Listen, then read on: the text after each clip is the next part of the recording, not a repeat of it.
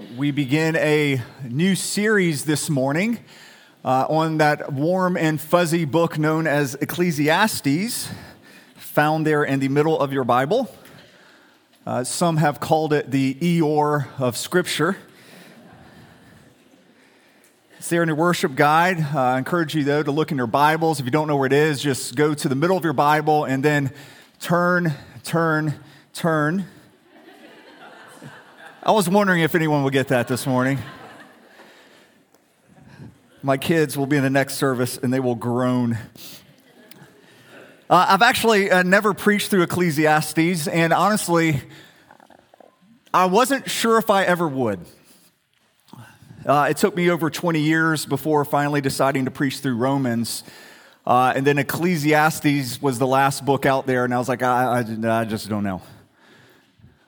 It's not because I didn't think it was, God's inspired word. It wasn't that. I knew it was God's inspired word. It's just, honestly, I could not understand it.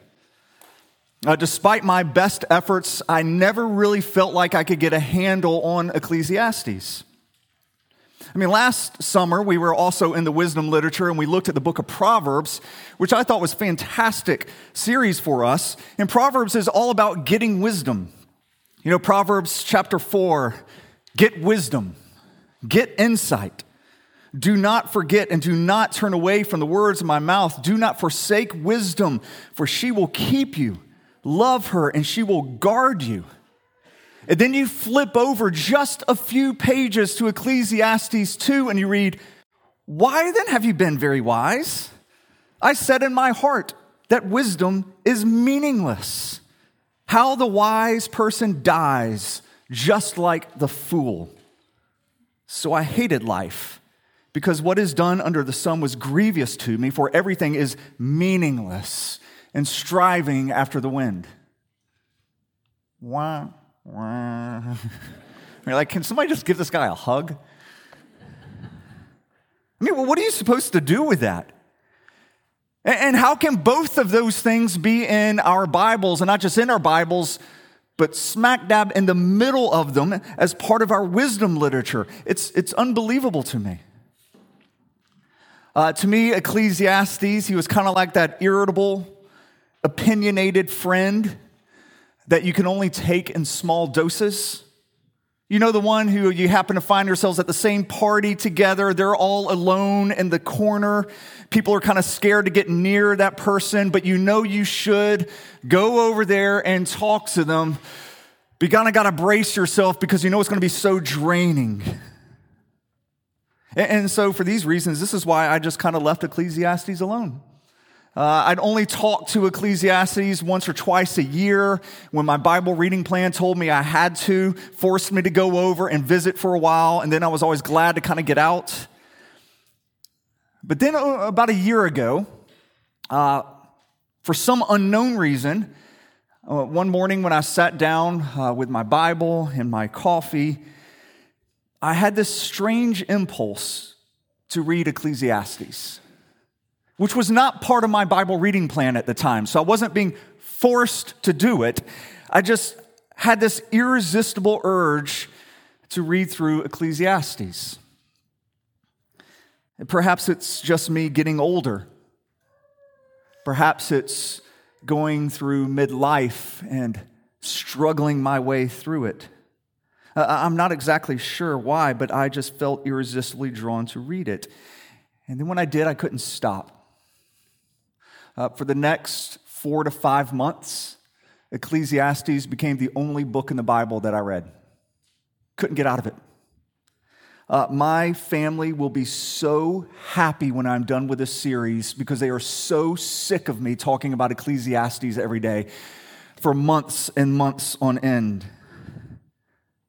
But I found this book. It was so honest, brutally honest about life.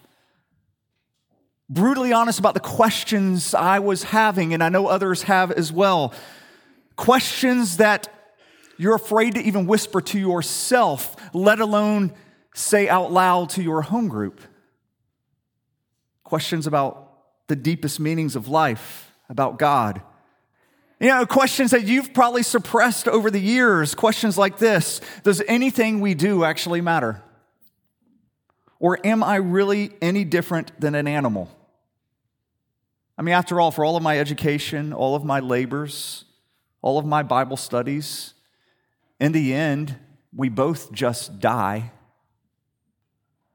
And when I die, how do I know that the lights don't just go out and that's it? What if all of this faith talk was really just a coping mechanism to help me avoid thinking about the horrors of death? What if I'm just being delusional every time I go to church? And we don't like to acknowledge we have those questions or ask them. We're not going to ask at our next home group, hey guys, hear me out. But what if we just kind of stopped doing this? What if we just kind of gave up on our faith and, maybe did whatever we want, drank whatever we want, had sex with whoever we want, use our body and our money and everything to do whatever we want with it? What if we just kind of, quit fighting temptation and instead saw temptation as an invitation to a better life? What if we do that? Just putting it out there. We're not going to ask that question at a small group, but Ecclesiastes is going to ask it for you. Ecclesiastes is going to help you explore the questions you've been afraid to say out loud or even to admit you have. This book is for those who have doubts about God and yet for some reason can't stop thinking about him. Now, spoiler alert, I still don't have Ecclesiastes figured out, but we're getting on this plane and we're going to see where it goes. But I don't have it all figured out. There's times I think I do. I'm there, I'm listening to Solomon, I'm tracking with him. I'm like, okay, Solomon, I get you. I see where you're going. And then he just hits me sideways with seemingly saying the opposite thing. Or right when I think I finally understand his thinking, he comes to a completely different conclusion than me. And if this isn't confusing enough, the structure of the book is going to drive you mad. It jumps all over the place and it seems so random. Solomon can jump from talking about the satisfaction of a job well done to then talking about the pointlessness of work, or how we need to be pursuing wisdom to how wisdom doesn't matter, to how we need to be enjoying the wife of our youth, but also how everything is meaningless. Your head is it's going to spin as he is just jumping everywhere. But I've come to realize this, that actually might be the point in how Ecclesiastes is written. It's written about real life, and if we know anything about real life, is that it's not simple, it's beautiful, and it's complex, and it's messy, and it's random, and it's hard to get a handle on, and Ecclesiastes is written that way. It's a book that actually honors your life. Knows that your life is not that simple. It's written for the person who has never fully figured out what's happening in their life, because they're not really going to figure out how Ecclesiastes is being written. I've come to realize that no one ever really gets a full handle on this book. Instead, this book is going to get a handle on you. That's what's going to happen. It's going to begin to get a grip on you.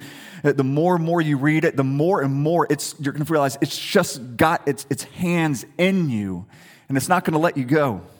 It gets you. It understands you better than you understand yourself. So I would encourage you to read through Ecclesiastes, then read it again, then read it again, and read it again. And for the record, I think that it gets a bad rap as the Eeyore of Scripture. Because this book is ultimately going to lead us to joy. That's what it did for me. That's what I hope it does for you. One of my favorite theologians, J.I. Packer, who died just a few years ago, in the last letter that he ever wrote to be published, he wrote about Ecclesiastes. The last letter he wrote to the church, he wrote about Ecclesiastes, and he said how it was his favorite book in the Bible.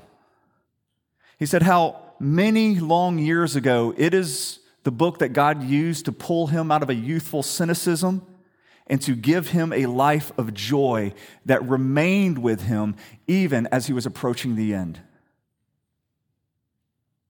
And I think if you open yourself up to this book, God will use this book in the same way. So you guys excited? Okay, I'll take it. You should be. So let's get started. I want to go through it a little different than when I do other books in which I typically, at least for chapter 1, usually I read through the whole thing and then talk about it. We're just going to kind of read through a verse. I'm going to tell you a little bit about it, read through a verse, and we're just going to kind of work our way, and we'll see how far we get, all right? So let me go ahead and pray before we read verse 1. Lord, in your kindness, through your Spirit, would you open up this great book for us? Would you use this series in the weeks ahead to give us joy, to give us a life of meaning, to show us that we are a new creation in Christ? I pray that my words would fall to the ground and blow away and not be remembered anymore. But Lord, may your words remain and may they change us. We pray this in the strong name of Jesus. Amen. All right, verse 1.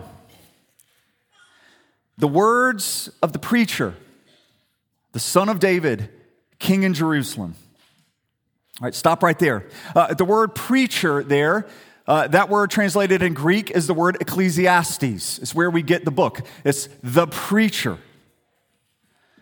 But the preacher is obviously not the one who wrote the first words here.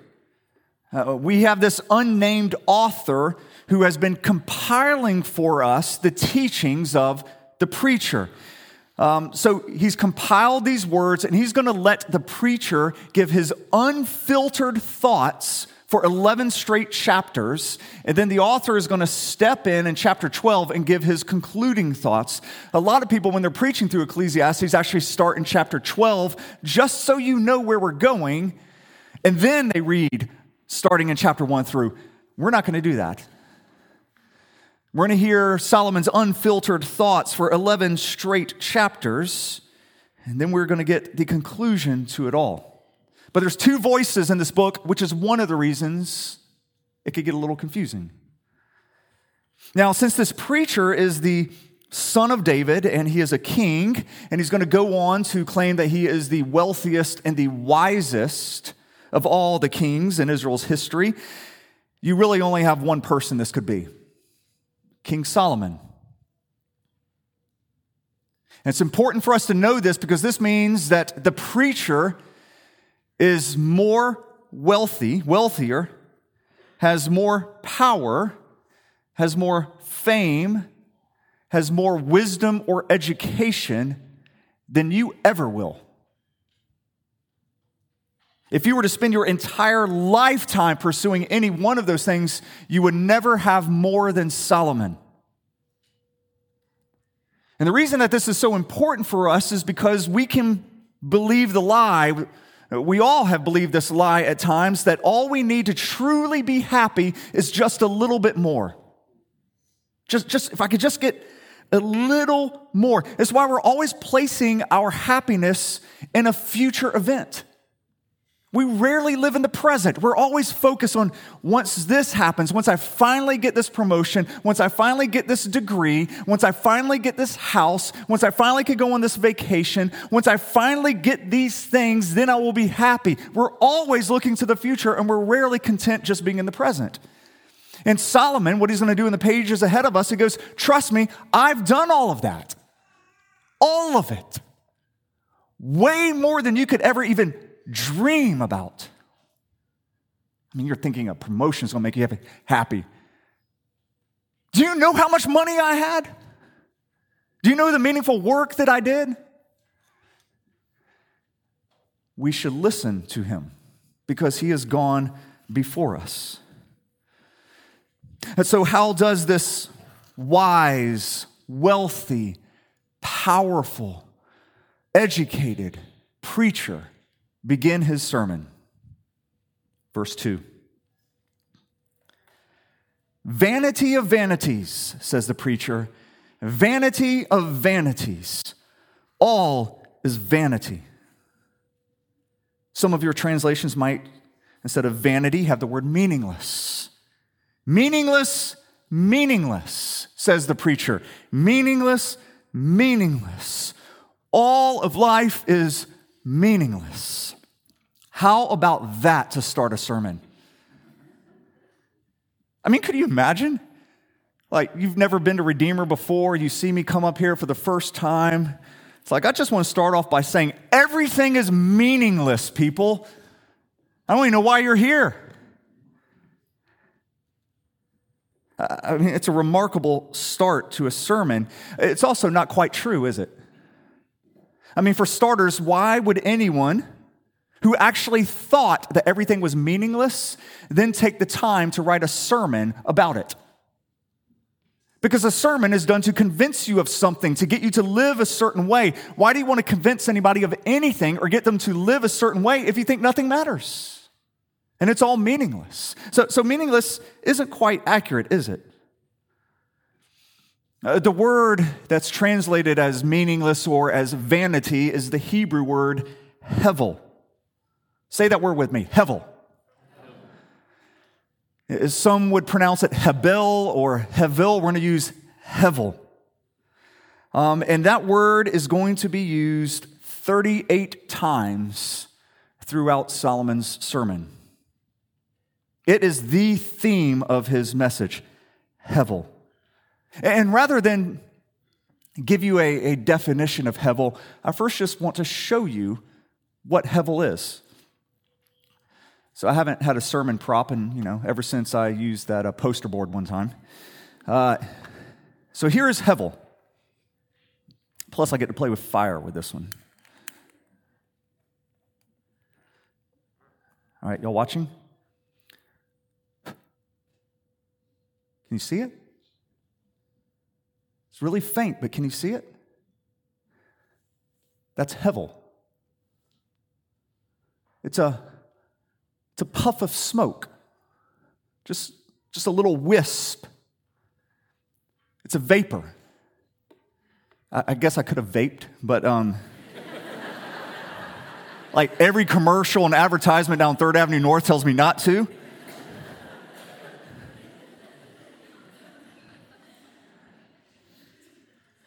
But that's what hevel. Let's look at it again.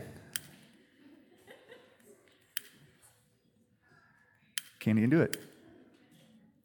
All right, here we go. What is it? Like, it's elusive. If you try to grab it, you can't get a handle on it. You kind of see through it. It doesn't have that much substance, and then it's gone. It was just here for a moment, and then it just kind of fades away. It's all those things, hevel. And sometimes the metaphor is going to change. Sometimes Solomon's going to be talking about how life is just really elusive. Sometimes he's going to be talking about how it's very brief. Sometimes he's going to talk about how the things you do don't really have any substance. You can't get a handle on. It's going to be all of those things. And so it's best to think of, whenever we come across that word vanity, I want you to instead just think hevel. As a matter of fact, we're no longer going to use the word vanity. I'm going to leave the ESV, which I know is going to cause a panic attack for a number of you.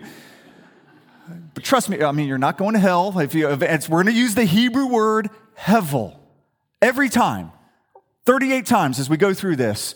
But I want you always thinking, when you see that word vanity, it's hevel. It's a puff of smoke. Hevel, hevel, says the preacher. Hevel, hevel. Everything is hevel. So Solomon, he gets his sermon started off with, the serious gut punch, doesn't he? And let's see where he goes from there. Verse 3. What does man gain by all the toil at which he toils under the sun? So here Solomon, he's talking about the work that we do in this world, and this work is full of toil. This is the language of the fall found in Genesis chapter 3. It's going to be one of the major themes throughout this entire book. We do not live in a perfect world. We live in a world full of toil. And Ecclesiastes is going to say the sooner you accept that fact that we do not live in a perfect world, but we live in a world of toil, the happier you will be. I actually, had this brief thought about naming this series, Ecclesiastes. Every day's a bad day. Every day's a bad day. This isn't a pessimistic message. It's actually a really honest one. The sooner you accept that every day is a bad day, the happier person you will be. Because you see, if you do not believe that every day is a bad day, you're going to walk out into the world and you're going to hope and expect that it will be perfect. It will somehow be untainted by sin, that there is not an evil out there, and you are going to be blindsided. How does that happen? It's not supposed to happen this way. And it's going to knock you to the ground. And Ecclesiastes is going to tell you, well, of course you should expect bad news. Because we live in a fallen world. We do not live in the perfect world that God created before the fall. We messed it all up. So we live in a world that has now been cursed because of our sin. We live in a world full of toil. And the sooner we accept this fact, the more stable of a person we will become, because bad news doesn't rock us, and the more joyful we will become, because we're not going to waste our time and energy looking and hoping for something that does not exist, a perfect world. Instead, what we're going to be able to do is to enjoy the little gifts that God has given to help us endure this broken world. Things like enjoying a fresh breeze through an open window, or the delight of, reading a book to a child, or how that bite that you just had of your turkey sandwich that had, the perfect amount of mustard and mayo on it, and it just tasted so good because you were hungry, or just how comfortable laying down in your bed is after a long, hard day and you get to pull up those cool, clean sheets. You're going to begin to enjoy those little things. You're going to start realizing these are God's generous gifts that He has given to me to help me along as I make my way through life in this world of toil. But we're getting ahead of ourselves. We're going to dig deep into that next week. First, we need to realize, though, that we do labor and toil in this world, and all of these labors and toils profit us nothing. This word that Solomon uses, gain, here, it's an accounting term. It means profit. At the end of spending your entire life working, laboring, he's asking the question, what will you have to show for it? His answer is going to be nothing. Absolutely nothing. You profit nothing. Look at verses 4. We'll go ahead and read all the way through 9.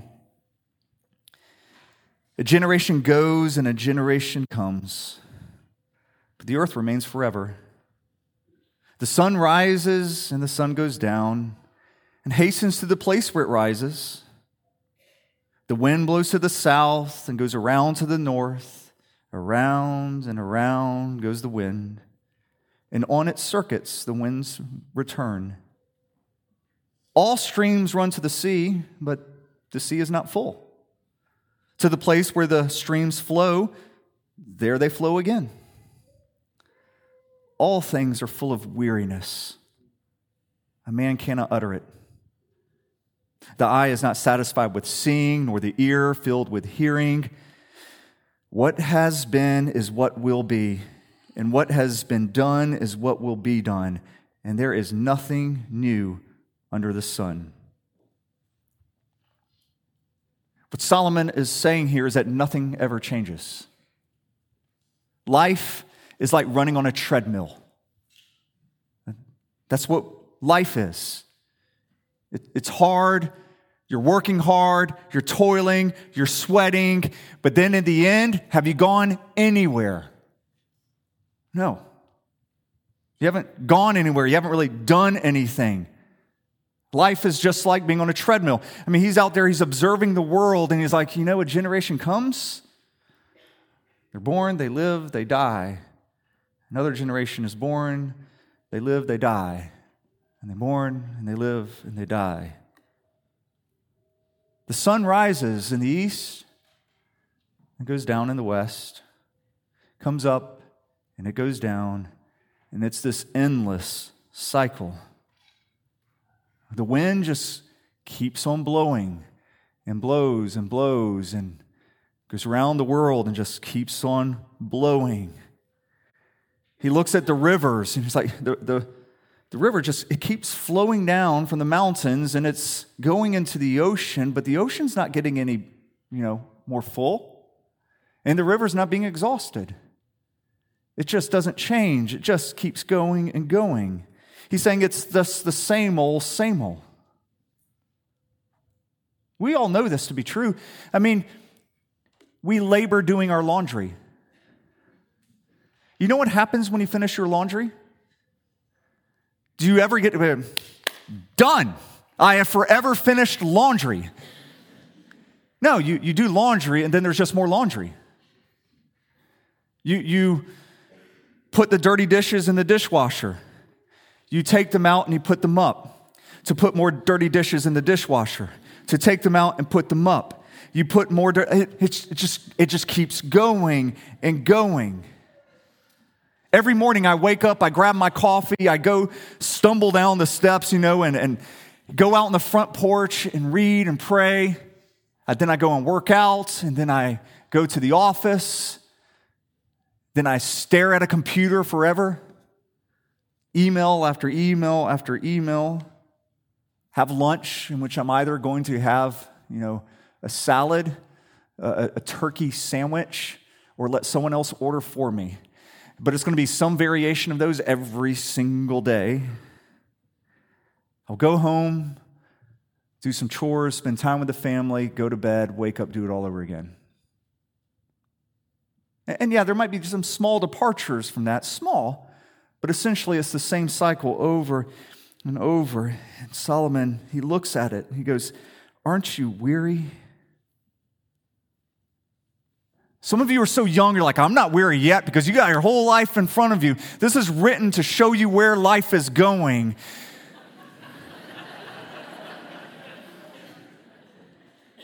Solomon's like, "Let me do all this thinking for you." The next week he's going to say, "Let me do all this living for you so you can learn from me." For those of you who are already older in life, it's just going to explain why it is the way it is. That makes sense. But there's just this weariness.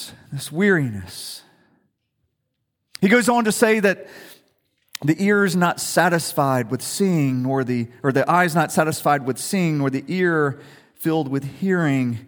And what he means by this is, yes, there might be some new show on Netflix that enthralls you for a bit. Or maybe it's on Apple TV. Ted Lasso just came on and you are locked in, loving every minute of it. And then what do you do when it's over?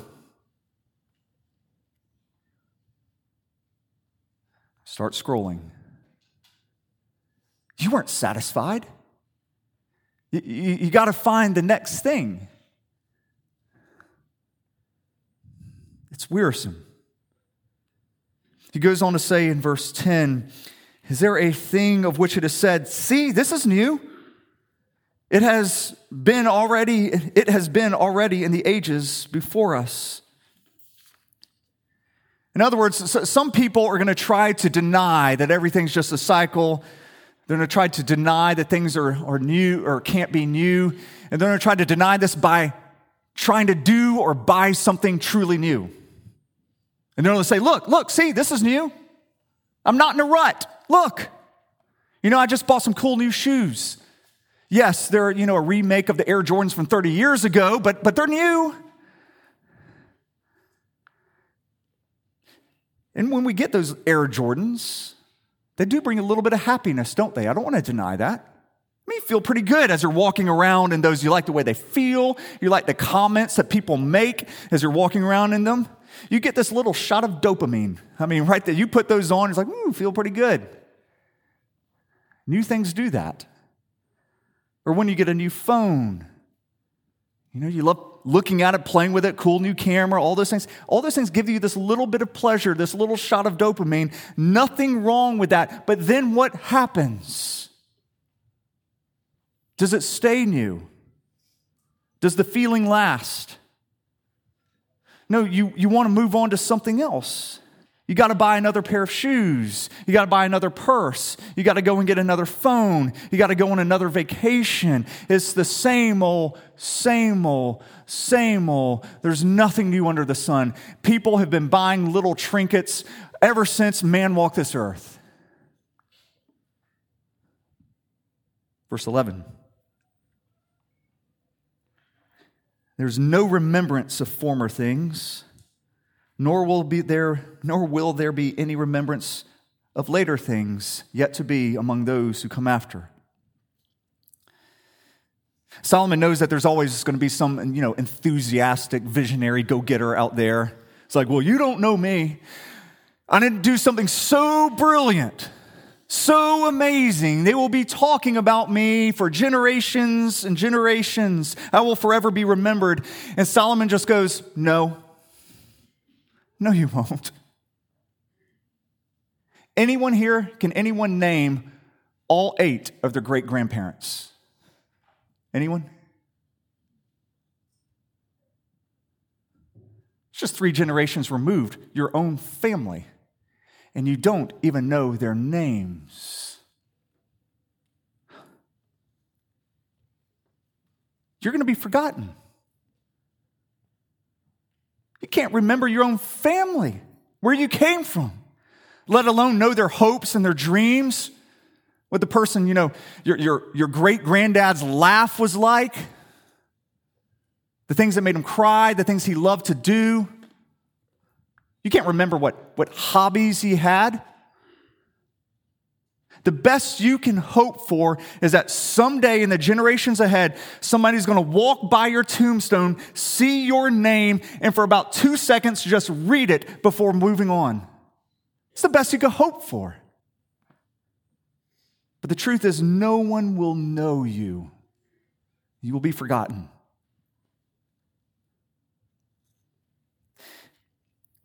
Solomon gives his summary statement, verses 12 through 15. I, the preacher, have been king over Israel and Jerusalem, and I applied my heart to seek and to search out by wisdom all that is done under the sun. It is an unhappy business that God has given to the children of man to be busy with. I have seen everything that is done under the sun, and behold, all is hevel and striving after the wind. What is crooked cannot be made straight, and what is lacking cannot be counted. So Solomon's summary of everything is the crooked life we have in front of us, we can't make it straight. And all of life is hevel. Now you're probably thinking right now, Joel, you said this book was going to lead me into a life of joy, and you lied. You straight up lied. We will have more joy in the weeks ahead. We will. But before getting there, Solomon needs you to realize the harsh reality of the world we live in and needs you to realize that you're on a treadmill. Because if you do not realize the futility of your life and that you are indeed on a treadmill, then you will not be open to the possibility of getting off, and you can get off. Ecclesiastes is going to show us, you can get off. Life doesn't have to be this treadmill for you. But you need to realize that all your labors, all your trinkets, all the books that you read, all of your relationships, all of your wealth, those things lead you nowhere. And once you realize that, you might be open to something new. And now there's two hints here, and they're just hints of how to get off this treadmill. We see them in the verses we just read. First, I want you to notice this in verse 13, that it is an unhappy business that God has given the children of man to be busy with. So when he says this, notice this unhappy business. He knows this, that God has given it to us. This is the first time God is mentioned. And this isn't said out of bitterness here. He's letting us know that there actually is a God behind this, all of this. That the world is the way it is, not by chance, but that there actually is a God in control. Paul would later write about this in Romans 8:20 when he says, "For the creation was subjected to futility, not willingly, but because of God who subjected it, in hope that the creation itself will be set free from its bondage to corruption and obtain the freedom of the glory of the children of God." Paul understood that God was the one who made this world full of its toil. He did this because of our sin, but he made it full of toil in order for hope. He did it in hope, knowing that he would someday redeem it all. It would not forever be this way. Freedom and glory are coming. But until then, God will give us some good gifts to enjoy along the way to help us along. The second hint of hope we have in here is this. Over and over again, Solomon is going to use the phrase, under the sun. I forgot how many times you will find that phrase, but it's all throughout Ecclesiastes.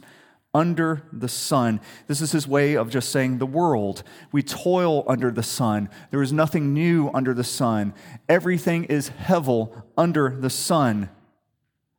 Under the sun is how we view the world, but it opens up the possibility that another viewpoint exists, doesn't it?